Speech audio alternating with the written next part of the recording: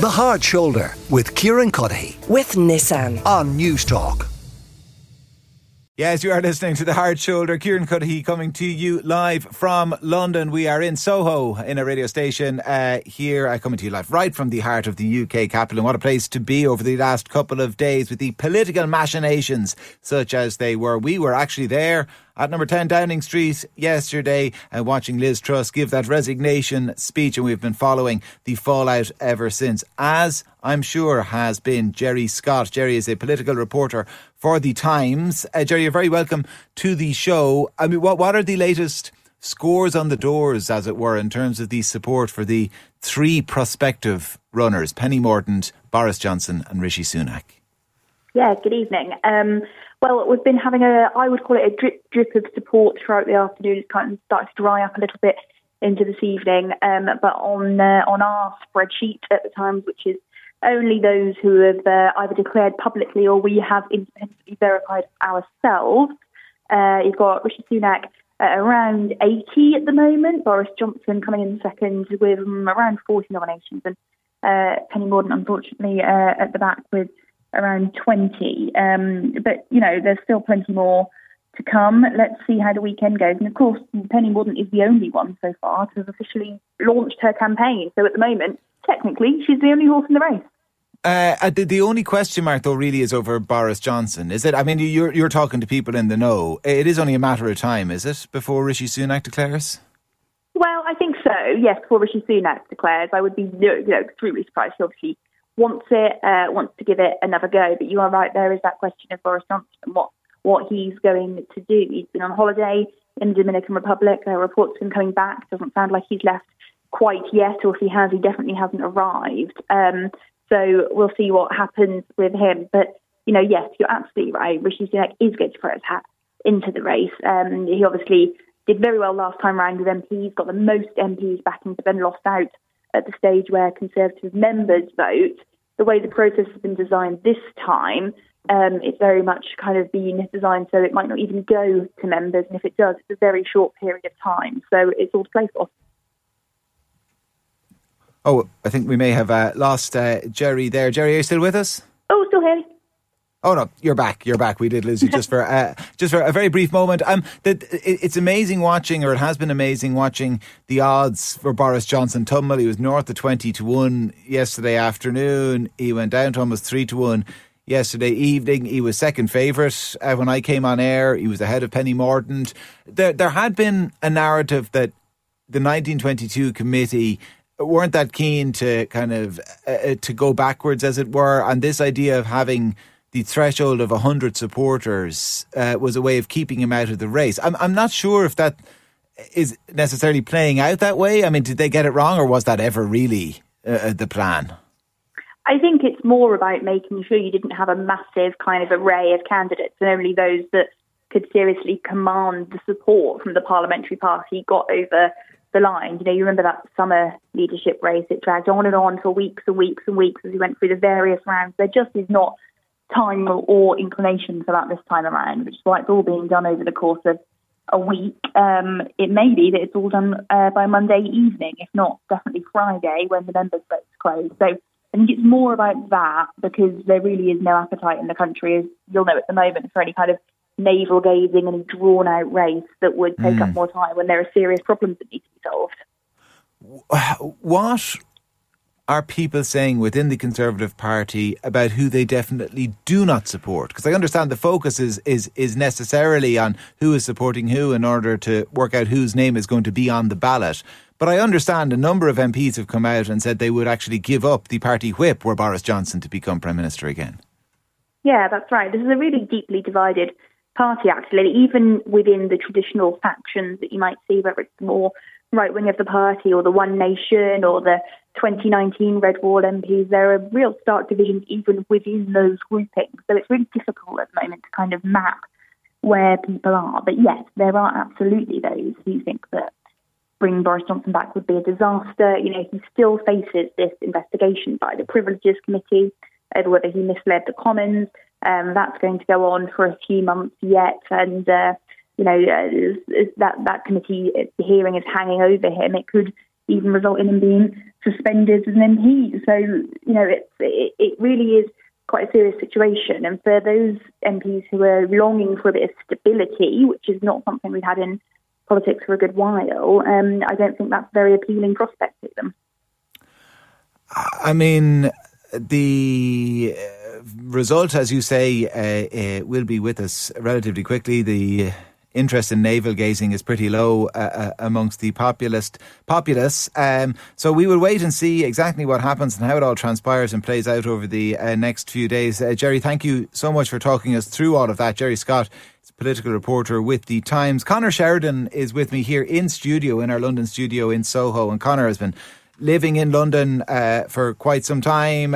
Conor, I know you've been a regular contributor to current affairs shows like this one and to others, and an observer as well of politics, a close observer. To what extent, if we look backwards on Liz Truss and her reign, to what extent was one of her failings a failure, as they say in Cool Hand Luke, a failure to communicate? But she was a wonderful communicator. She was spectacular. She was so educated and erudite and full of empathy for people, and her voice was so dynamic, and she was wonderful. I know, I'm messing. I love her. Communicate. Well, yeah. I mean, how can I say this? First of all, I'm not a journalist or anything. I'm not a political correspondent. I'm actually an actor. So I'm just a total observer of this. But communication is everything. You can tell so much by the way somebody speaks. Think about it, like all politicians. If you look at all politicians down through the years, whether you like their politics or not, Bill Clinton, Nelson Mandela, Margaret Thatcher even, regardless of the politics, they had great voices. They were able to communicate language. They were able to tell stories. They were able to put ordinary stories into a way of storytelling that made people sit up and listen. Liz Truss never had that. I mean, those clips of her down through the years of various party conferences and everything, it was a disaster. And I felt the night she came out, the night the Queen died, and she came out to make that speech outside Downing Street, it was a momentous message she had to portray. But she didn't even have the judgment to look at the actual the speech and say, this isn't very well written. She had no connection to words or language and no creativity. So to answer your question, communication is everything in politics. But I don't think they're aware of that to the length they should be. And when we talk about communication, in what sense do you mean it in a performative way as well? That the communication goes hand in hand with the style of delivery? Well, politics is show business because you're on show. Show business isn't just jazz hands and glitter balls. You're on show. You're on show today. You're on show every day of your working life. Actors are on show when they're on stage. Politics, you're publicly speaking every single day, and therefore, headlines are made through narrative. You have to understand narrative, storytelling. How did Boris Johnson get to where he was? Creating headlines for years before he actually there. By the time he came to the Tory membership, he was way out in front. It's communication, whether you like it or not. It's communication. And so that's Boris's strength, is it? Is that, in all of the bumbling, which on the face of it, in the purest sense of the word, is probably poor communication, it is a unique means of communications, and it's a means of communication that's identifiable with him and him alone.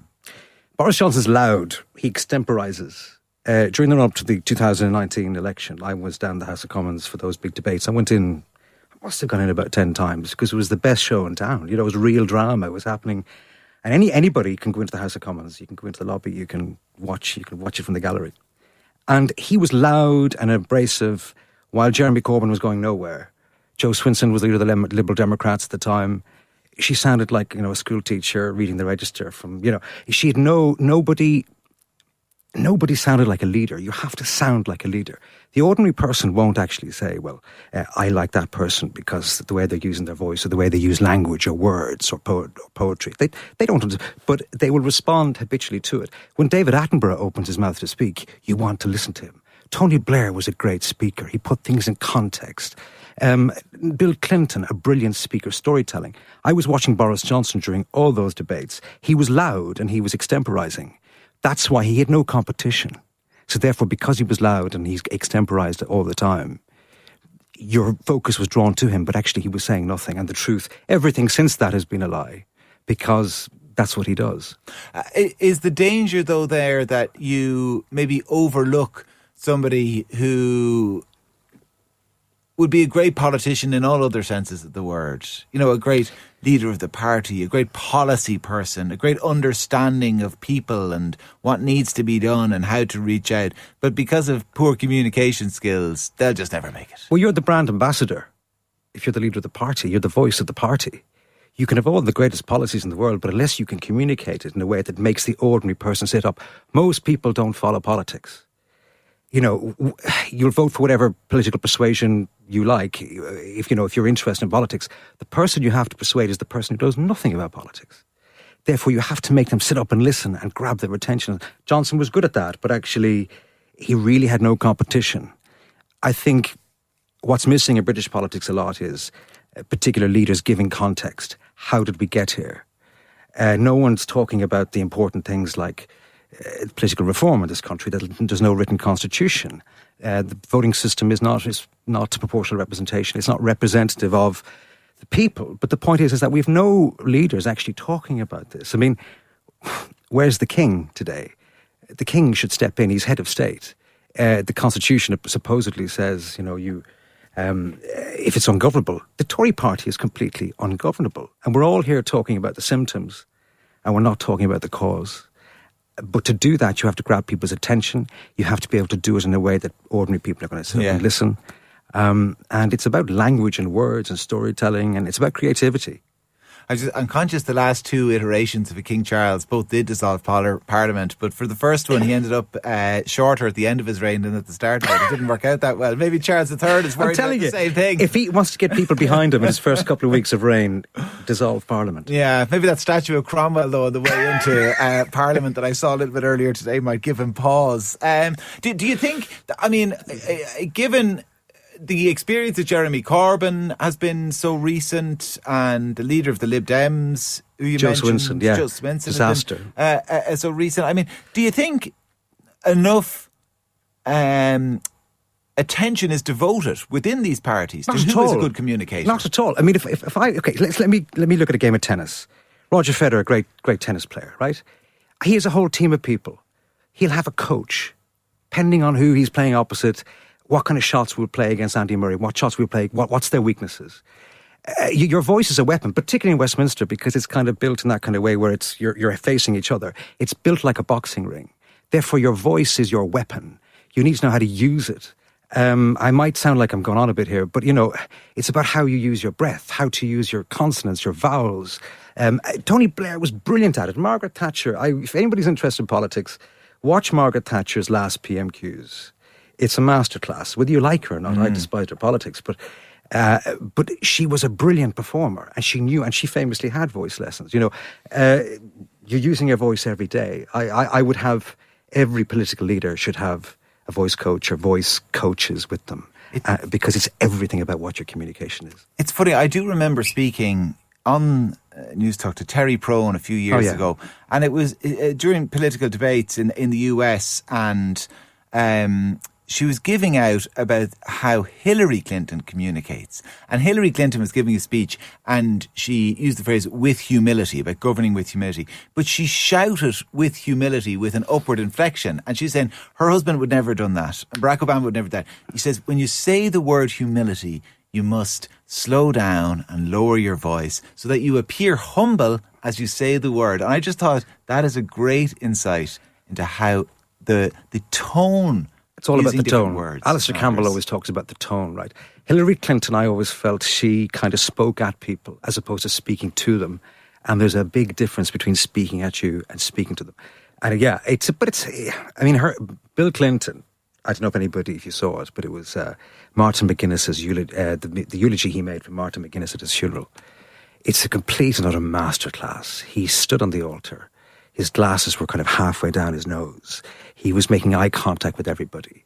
He knew what he wanted to say. He told a story. You have to make the words come alive. If you're just reading something, you know straight away somebody's reading something. You have to make the words come alive off a piece of paper. And then if you make them come alive, they mean something. It's like any great artist. You have to feel what you're doing. Conor, listen, it's been an absolute pleasure, really interesting chat. Conor Sheridan, thanks a million for popping into us. Thank you. Here in studio. Now, time for this. The Hard Shoulder with Kieran Cuddihy. With Nissan. Weekdays from 4 on News Talk.